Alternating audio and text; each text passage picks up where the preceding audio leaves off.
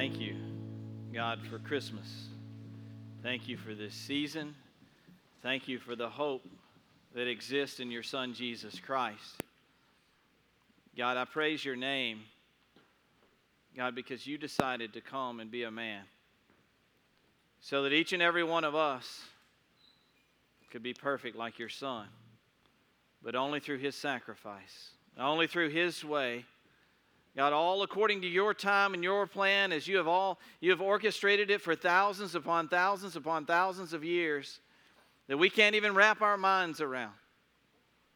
God, we pray, God, constantly for your glory to be seen in each and every one of us. We pray constantly for your glory to be seen in this place. We praise your name so that you can receive glory. It's all about your glory, Father, and I pray right now that you receive glory from this message, because it is all about you and what you did and how you put it all together and how there was no other explanation than it had to be God. There's no other explanation than it had to be the one almighty, all-knowing God that orchestrated every single thing that had to do with your Son coming to this earth. So, Lord, we pray that you receive glory from this message. We pray that you receive glory from the change that happens in our lives through the precious word that you've given us and through the work of your Holy Spirit. We pray that you receive glory. Father, thank you, God, for this time and for this precious word. May we take it so seriously right now. God, in this Christmas season, so many people are overlooking the most important thing, which is your word that tells us how you came and what you did and how you put it all together. God, I pray that people this Christmas, God, they take a deeper look into your word and see your glory. God, thank you for this time. In Jesus' name, amen. You can be seated. So in case you haven't noticed, the title of this series will be Glory. We talk a lot about God's glory. We pray a lot about God's glory.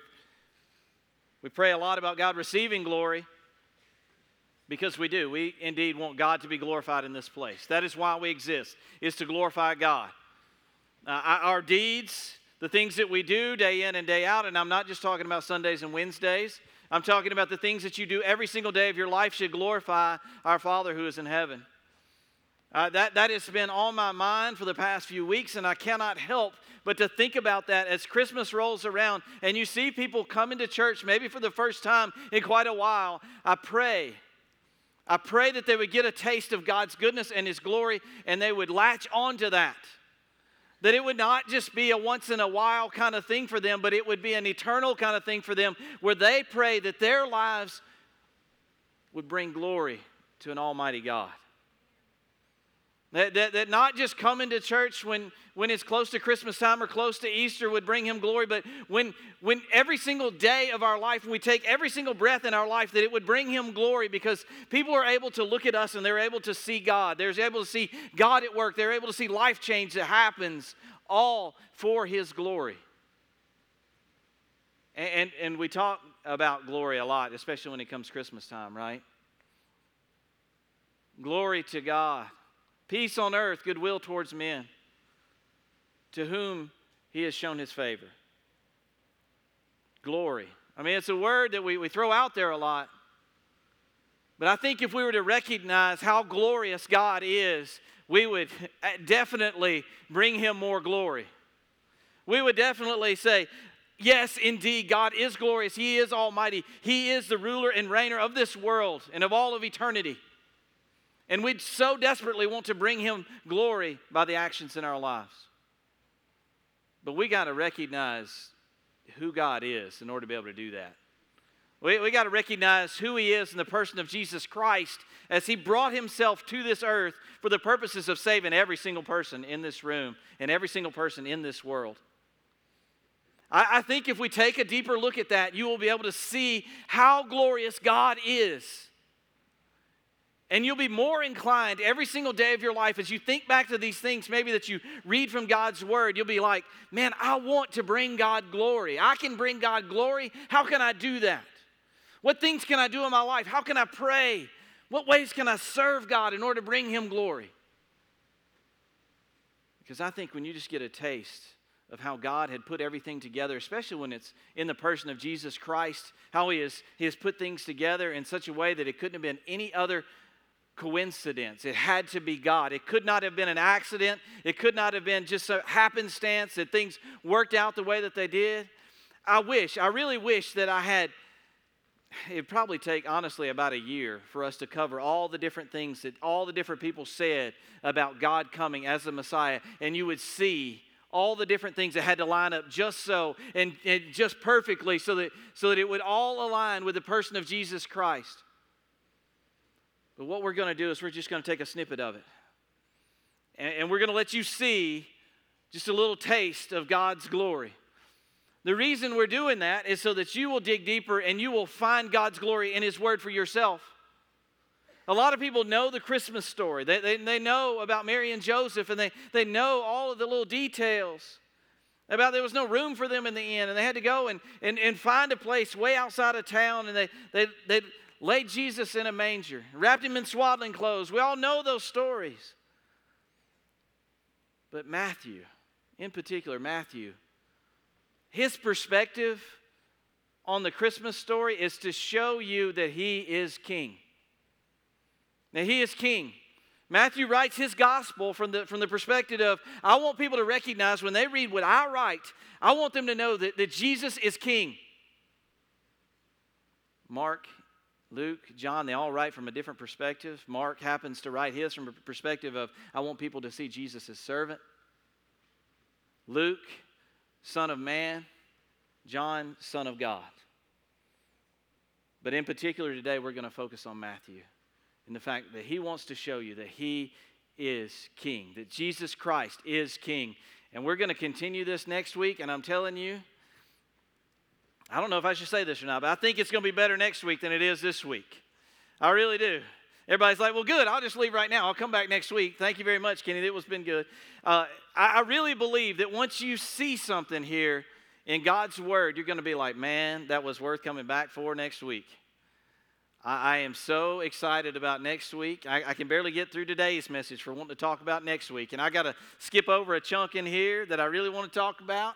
And that's on me, but you're going to have to wait and come back next year. It's like a soap next week, not next year. You come back next year too, but next week also, all right?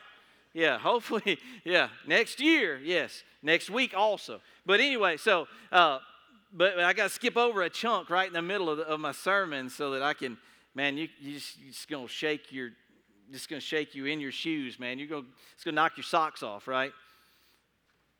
But today, we're going to cover quite a bit of Scripture, and you'll have to hang with me a little bit, and I pray that you just kind of can grasp this. I struggled, and people can tell you, I really struggled with this message because God has had it on my heart for a while, but having to get what's in here out here, sometimes that's tough. And I told some folks back there when we were praying, I said, this is like a 10-week series, and I got to get it all in before Christmas, so it's all got to be mashed into one sermon, so, you guys pray about that. Now, I'm not going to keep you here an hour and a half. Everybody's like, 10 sermons. That's not good, Kenny. That's not good at all. No, we're gonna cover it pretty quickly, and we're going to take the 30,000-foot view because there's a picture here that I want you to see. There's something very important that I want you to see in the person of Jesus Christ and what God was trying to show us through His Word, and in particular this passage in Matthew chapter 2. So that's where we're going to be today. Let me back up a little bit in Matthew chapter 1 to tell you this. Matthew starts off his gospel account by giving you the lineage of Jesus. He says, for 14 generations before David, 14 generations after David, David was considered like the king. He brought everybody together, all of Israel together, and they were unified, one body, and everybody, they loved David. They loved King David. Now, King David wasn't a perfect man. We could probably spend quite a few weeks talking about David not being a perfect man. But David in Scripture is known as a man after God's own heart. And I believe when you look at Scripture, that's what you see David as. And David being the great king of Israel, I think Matthew wanted to show you, see, 14 generations before, 14 generations after, king. David, king. Jesus in the lineage of a king, which makes him a king. And it shows that it goes through all like so-and-so begot so-and-so begot so-and-so. You know all those things that are in Matthew chapter 1? Well, basically what it says is this. It says that Joseph was in the lineage of David. Thus, Jesus was born into the lineage of a king. That's what he says. And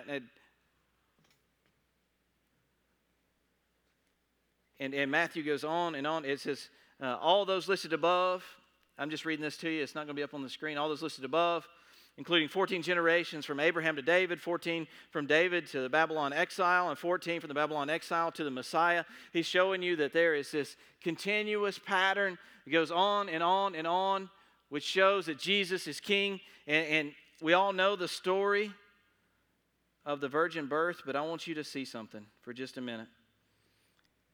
If we begin in verse 22 of chapter 1, if you want to turn in your Bibles there, you can. It'll be up on the screen. The prophet Isaiah, in Isaiah chapter 7, beginning in verse 14, says something here. And Matthew wants to point it out to us. Matthew says it's important for you to see this. It's important as you look at Jesus and who he is, and you try to understand that he's king, it's important for you to see this.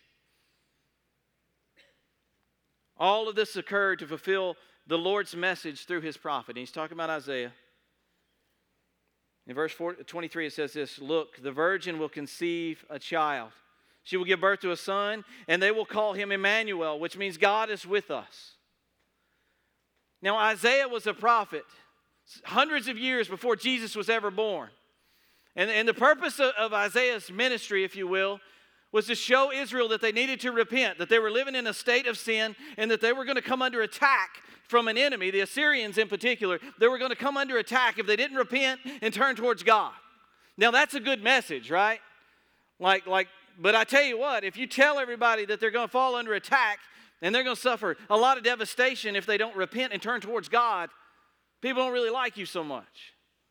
And God even challenges Isaiah. He says, who is going to be there to tell them that they need to repent? Who is going to be there to tell them that they need to turn back towards me? And Isaiah says, send me, I'll go. Send me. I'll be the one that will go, and I will tell them, and I will do what you have commanded so that these people can know that you love them and you care for them. But if they don't listen to you, the consequences are going to be dire.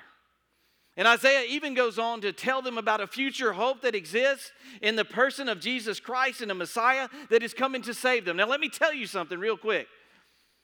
The Jews, the Israelites, didn't like the fact that the Romans had control of them when the time that Jesus was around. The time that Jesus came around, they didn't like the fact that the Romans, they were the ones taking their money. They were the ones that were in control of their towns. They were the ones kind of bossing them around, telling them what they were supposed to do.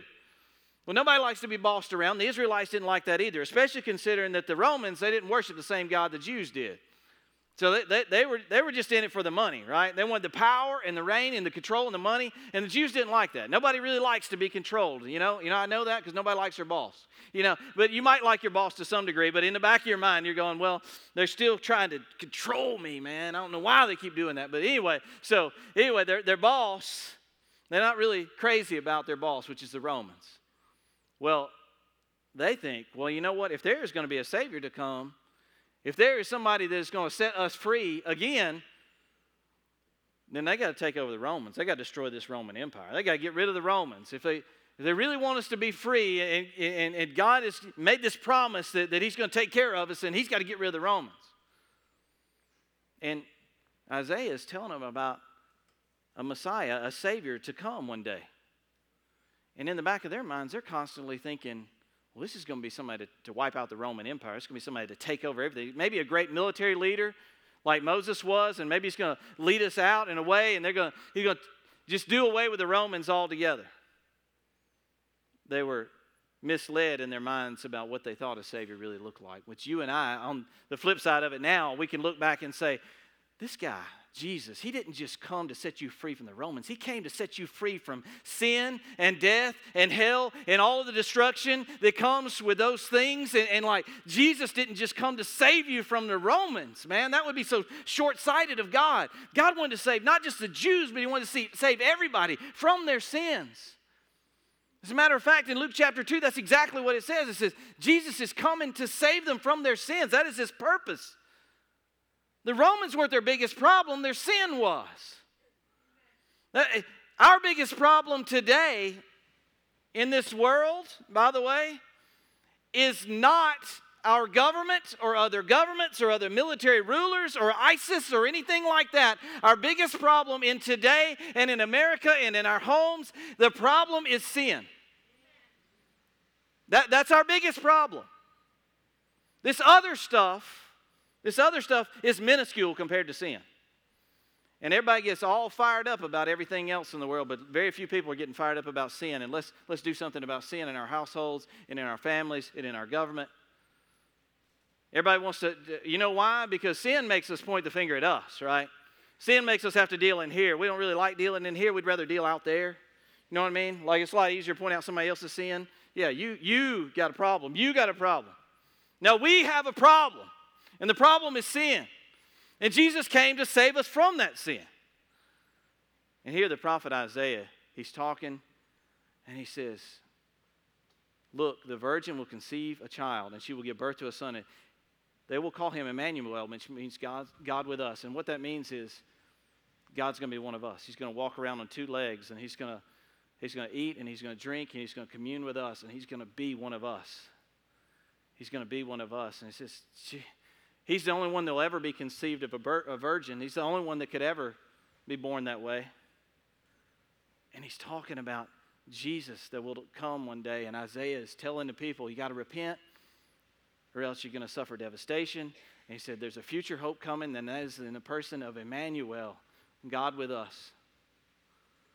And Matthew says, Isaiah was talking about that. He said that he would be born of a virgin.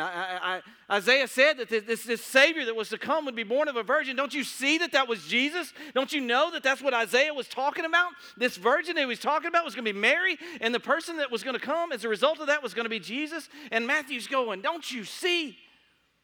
Don't you see? And he says this was all done so they could fulfill prophecy. That was the purpose. For that purpose.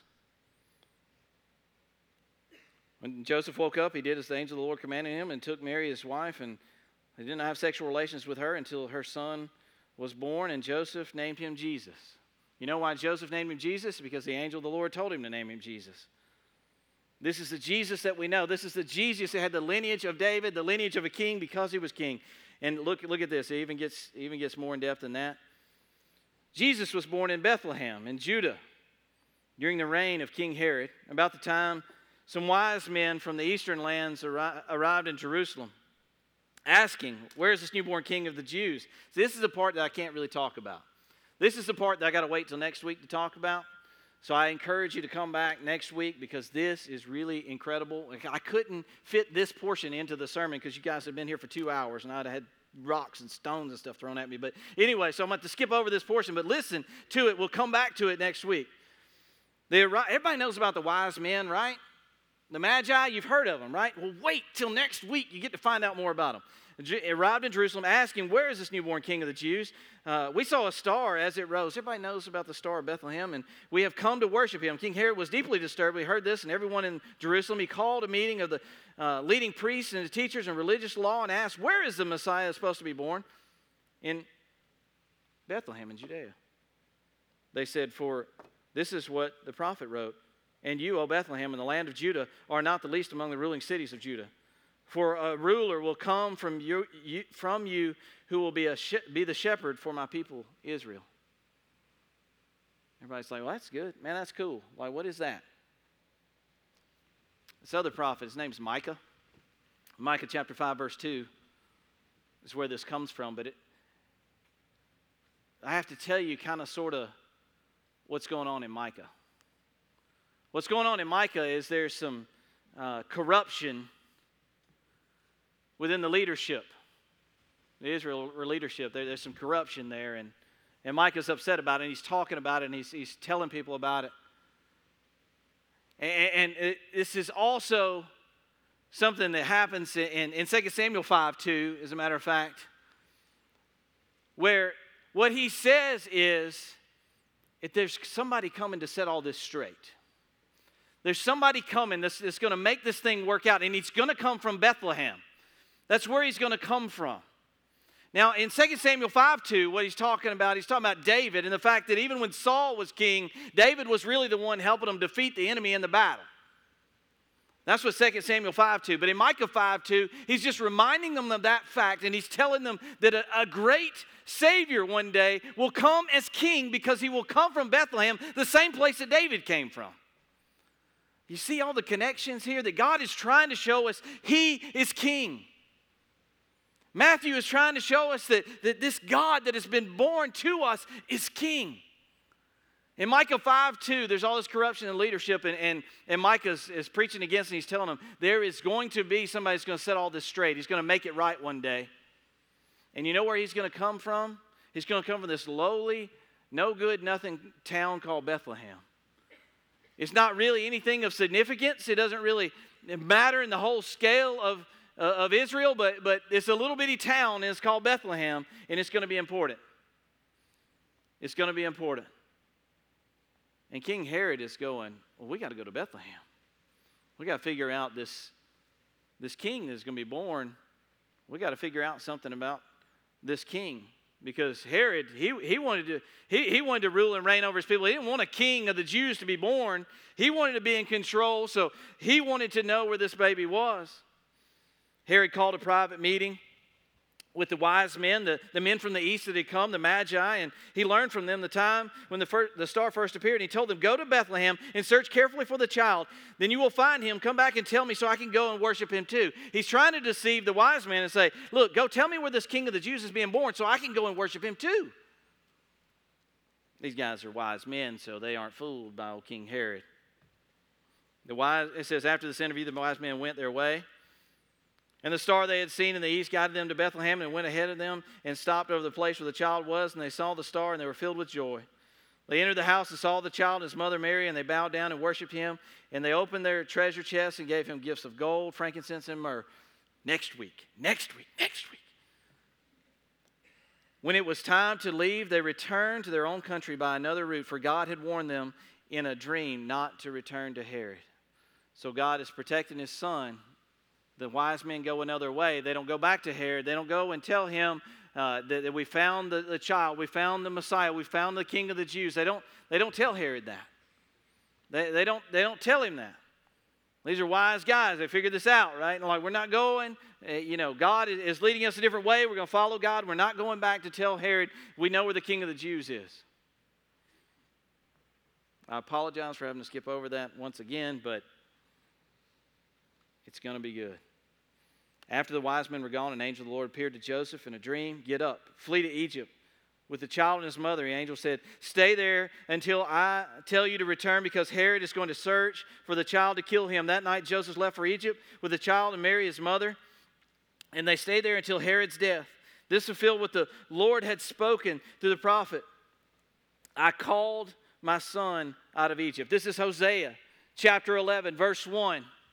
What is Hosea talking about when he's reminding the people there that at one point in time the people of Israel were called out of Egypt. They were set free. They were released from captivity by the Egyptians. After 400 years of captivity, they were set free, and he's reminding them of that. Now, if you remember what we talked about in Hosea, Hosea was married to a chick named Gomer. You remember her name? Everybody's like, yeah, I remember Gomer, right? Like, you're like, you remember who was her dad? And we said that the reason that she was named that was because her dad was to blame. Do you remember that? Some people are like chuckling. Oh, yeah. So anyway, so Hosea marries Gomer, and she's a prostitute. She's a prostitute. God calls Hosea. He says, what you're going to do in your life is you're going to physically represent my love for my people. And you're going to go and you're going to marry a prostitute. And not only that, not only did he marry a prostitute, but as a matter of fact, she continued in the path of prostitution and even had a child through prostitution. And God says, Hosea, you're going to buy her back. She was already your wife. She already belonged to you. But you know what? She's been sold into sexual slavery, and you're going to pay the price for whatever it costs to get her back. We talked about this several months ago, and that's the same price God paid for you. And He paid that price in the form of His Son. And I believe that Jesus Christ is a representation of that payment. And I believe that Matthew is trying to show us, he's like, will you please understand? Will you please understand that God has bought you with a price, His Son Jesus Christ, and He wants you to know how precious His Son was to Him. And the fact that a king had died for you. In your lowly state where you are, a king had died for you. And here we see Hosea. Hosea reminded of the children of Israel coming out of Egypt, just like he had called Jesus to come out of Egypt when Herod was dead because he knew it was safe then.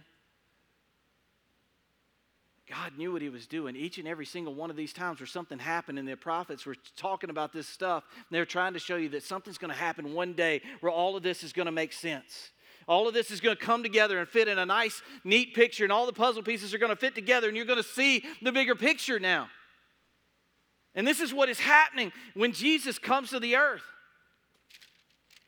And He goes on. We get to the best part. We get to one of the best parts here. And this is kind of overwhelming to me. There's a dark side to Christmas, okay? There's a side that's not so pretty. We're going to read about that dark side of Christmas. But we're also going to recognize that it has a purpose. It has a purpose. Beginning in verse 16 of Matthew chapter 2, it says this: Herod was furious when he realized that the wise men had outwitted him. He sent soldiers to kill all the boys in and around Bethlehem who were 2 years old and under, based on the wise men's report of the star's first appearance. Herod's brutal action fulfilled what God had spoken through the prophet Jeremiah. This is in Jeremiah chapter 31. It says, a cry was heard in Ramah, weeping in great mourning. Rachel weeps for her children, refusing to be comforted, for they are dead. Everybody's like, I have no idea what that means. I have no idea what Jeremiah was talking about here. I'd like to explain this to you, and I'd like for you to see the picture of what is going on here. Rachel had sons, and their lineage represented both the kingdoms, the northern and southern kingdom of Israel. So it recognizes that this is all the people of Israel. Rachel died in the middle of giving birth to Benjamin. You can find this in Genesis chapter 35, verse 19. You can actually find where she died as a result of this painful delivery that she went through with Benjamin. This represents all of Israel and the fact that they're in need of something here. Rachel is mourning and weeping, as the prophet Jeremiah has pointed out here, because why? Because why? It says because her children are dead. What is he talking about there? Her children are dead. Here's what's going on. You remember Matthew, he pointed out that there was 14 generations up into King David, 14 generations up into the exile of Babylon, 14 generations up into the Messiah of Jesus. That is Jesus, right? This Babylonian captivity represents something here, and he wants to show us this. That's what Matthew is trying to get us to understand right here. See, Rachel represents her mourning and weeping over all of Israel. Why is she mourning and weeping? It's because Israel is taken back into captivity by the Babylonians. By the Babylonians. And Jeremiah is trying to show them this, that she's weeping and mourning over the fact that they're taken back into captivity. He's talking about the fact that also the mothers in a place called Bethlehem are weeping and mourning over the fact that their children are dead.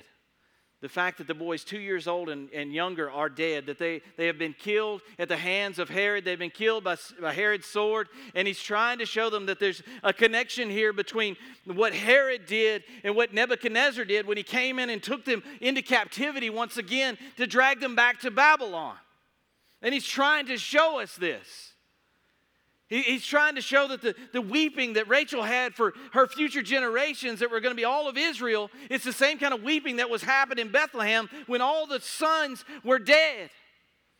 See, the sons of Rachel, they were dead because they were taken away. They were brought into spiritual bondage because they were taken away from the place that they loved, the place that God had promised them. And that's the reason they were seen as being dead. And Rachel was weeping over that for future generations. And here, we've got mothers in this day, in this time when Jesus is born, weeping because their children have died. Because Herod has killed their young boys in searching for Jesus. But here's what he says. Can I summarize Jeremiah 31 for you? Can I tell you what God shows Jeremiah and what God is showing the women that have lost their children, their young boys in Bethlehem? Can I tell you what God is showing us? And by the way, Rachel is buried. Her tomb is just right outside a place you may have heard before. It's called Bethlehem. She was on her way to Bethlehem when she gave birth to Benjamin. God is trying so desperately to show us something here. What is God trying to show us? In Jeremiah chapter 31, this is what it says. He says, wipe away your tears. Wipe away your sadness. There's one that is coming out of Egypt, and he's going to set everything right. All your mourning and all your weeping, I know that you think it is falling on barren land, and you're not able to see that there's something else going on here. But wipe away your tears. Be comforted. Have peace. Have joy. In fact, know that the glory of God is reigning and ruling because there's one coming out of Egypt, and his name is Jesus Christ. The same thing that is happening in your life in this moment in time is that God is showing you that in spite of the fact that you may have turned your back on Him and may live in sin and be unrepentant, that just like the prophet Isaiah said, you need to turn back towards God or there's devastation and destruction that is coming. He said, but there is hope. There is hope. And the prophet Micah, he reminds us that there's a shepherd coming one day, my shepherd. He will shepherd my people of Israel. He will shepherd all of us, that the Messiah is coming, that hope is coming. That's what 2 Samuel 5:2 represents, the fact that even though Saul may not be knowing what he's doing right now, and he's the king, that there is one that is coming, and his name is David. There's a king that is coming.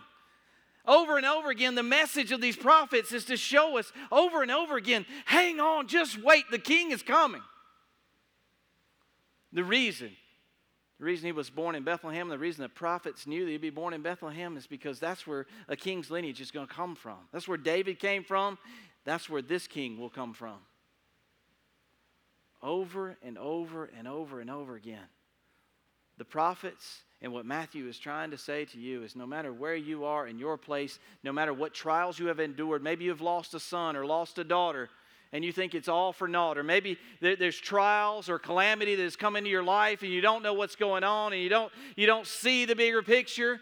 Recognize that from the Gospels what we see is Matthew telling us the king is coming. There's a king that will come and he will take your place on a cross that you deserve, and he will be the one that will take your place when you should have been beaten and you should have been bruised and you should have been the one hanging on that cross. There is one word that describes what Matthew is trying to tell us here, and it is hope. It is hope. For all the women of Bethlehem where their children had died, there's hope. For the people of Israel who had turned their backs on God and needed to repent, or else there would be devastation that would come into their life, there is hope. For those of us who have prostituted ourselves out against God and gone and lived in prostitution against God's will, God's way, that there is hope. God is constantly showing you there is hope, and there is hope in this one who will be king. And his name is Jesus. I think Matthew had to take us through all these things. I think he had to let us see. He had to let us see this bigger picture. If we're truly going to give God glory, then we have to recognize that God came in the person of Jesus Christ to give us one thing, and that was hope. The hope that exists in Jesus Christ cannot be matched by anything on this earth, anything in this world. It can only be matched by the sacrifice of Jesus Christ on the cross for you and I. a king that paid the price for all of the lowly servants, all the ones that had turned their backs on them, all the ones that had prostituted themselves out against him. The king is coming to die for them. Rachel's tears, he comforts her in Jeremiah chapter 31. He comforts her and says, you know what? I know you don't see it, but wipe away the tears. Maybe I should just read this to you in Jeremiah chapter 31.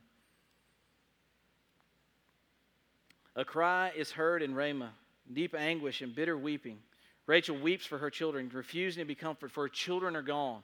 Ramah, by the way, is the place where they were all gathered before they were taken into Babylonian captivity. They were all gathered and put into chains and bondage at Ramah.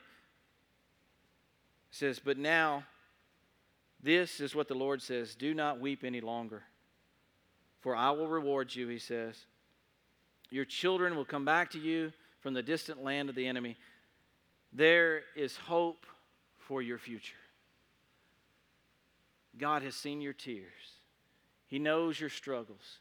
He knows the times you've turned your back on him, and he still came in the form of the person of Jesus Christ for you and for me. That's the message of Matthew chapter 2. I know there are people here. Maybe you've turned your back on God.